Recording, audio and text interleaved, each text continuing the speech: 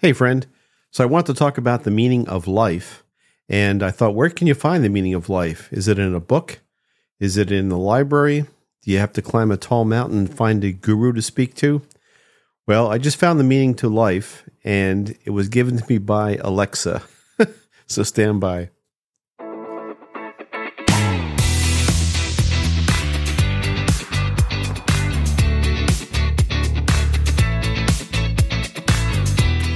Hey friends, this is Mike Nicholas with another episode of the Soul Unleashed podcast. This is a Tuesday episode, so it's just kind of short and on a more easy topic to talk about. Although really, the meaning of life is no easy topic to talk about. But I want to explain to you why I said that. So I was looking to talk about the meaning of life, and I will do that probably in a longer podcast, but I thought as a joke I would ask Alexa. And normally Alexa says things like, I don't know what you're talking about, or go fly a kite or whatever when you ask her silly things. But I said, Alexa, what is the meaning to life? And she quoted Eleanor Roosevelt. Alexa, whatever. The machine quoted Eleanor Roosevelt. And the quote is from Eleanor Roosevelt. There goes Alexa. She's in the background. I don't know where that came from. Okay, so Eleanor Roosevelt said, the purpose of life is to live it, to taste experience to the utmost, to reach out eagerly and without fear for newer and richer experience. And that shocked me because that tracks exactly with what I'm doing right now in terms of the soul awakening process and the soul unleashed process, where we're here to experience life and to seek happiness. Now, I know there's a lot of different places and things that you're going to find out about, quote, what the meaning of life is. I went back and I looked at some other quotes that I really love by Napoleon Hill. And it's amazing how smarter people get when I go back and read them after I got smarter. But one of the quotes that I've always loved by Napoleon Hill was, whatever the mind can conceive and believe, it can achieve. So that was from 1937. And he also said, truly, thoughts are things, and their scope of operation is the world itself. Now, I don't know how many people understood that or put that together with the concept currently of manifesting things. Thoughts become things. That's kind of the latest and greatest. But Napoleon Hill was onto something, and this was a long time ago. One last quote from him is, you are the master of your destiny. You can influence, direct, and control your own environment. You can make your life what you want it to be. End quote. So that was 1937, and from his books, Think and Grow Rich. And I just still find that amazing. So what does the Bible say about the meaning of life? I thought I'd start with going to the Google machine and asking, what the Bible says about the meaning of life. And one of the first things that comes up is a quote from Ecclesiastes 1, verse 2. And basically, you've all heard this. It's vanity of vanities. Everything is vanity. Or meaningless, says the teacher, utterly meaningless. Everything is meaningless.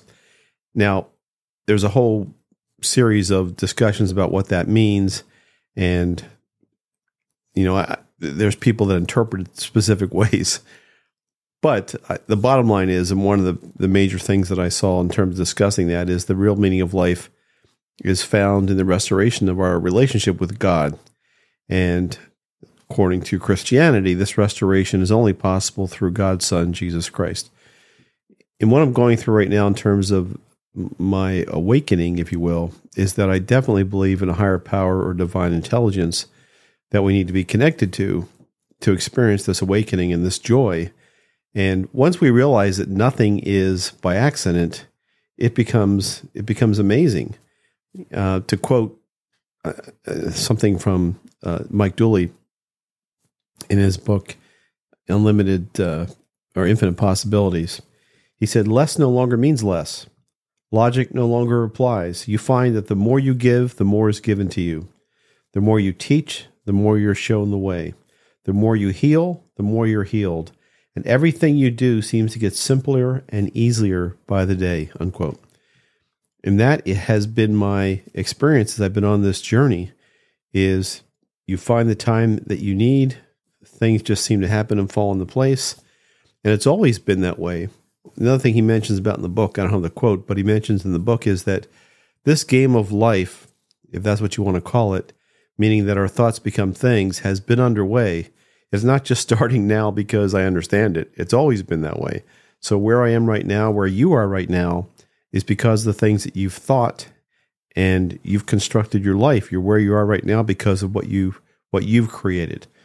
That is a really tough concept to understand, but an exciting one once you accept it and realize that you're where you are because of you, and you can change where you are because of you. And that's pretty exciting stuff for me. Another thing that Mike mentions, which is pretty interesting, is, we're living in this life which is formed by time and space, and the nature of reality is that it's an illusion, basically. This is a concept I talked about in an earlier podcast, but what we're experiencing right now is something that we want to be a part of that is an illusion. But that this life has certain rules, and there are some rules that don't change, right? Gravity is one of them. You throw a ball up in the air, it's going to come down. Doesn't matter who you are, male or female, whether you believe in gravity or not, it's going to happen. Other things that are true, cows can't fly. There are certain rules that this situation or simulation that we're living in is made up of. And on this canvas, we paint our lives. We make decisions, we make things happen, and it all requires action to happen, but we can make things happen and determine the course of our lives. And as I've started doing this and believing this, I read Napoleon Hill a long time ago. I'm old enough to have read it back in the last century.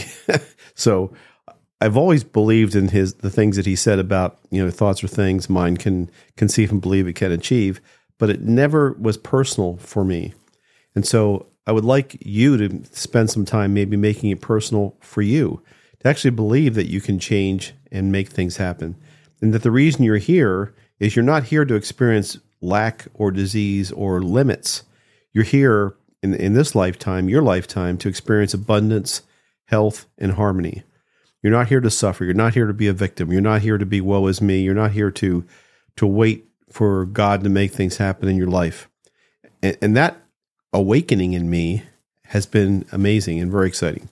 And that's all I want to share with you today is whatever you can conceive and believe, you can achieve.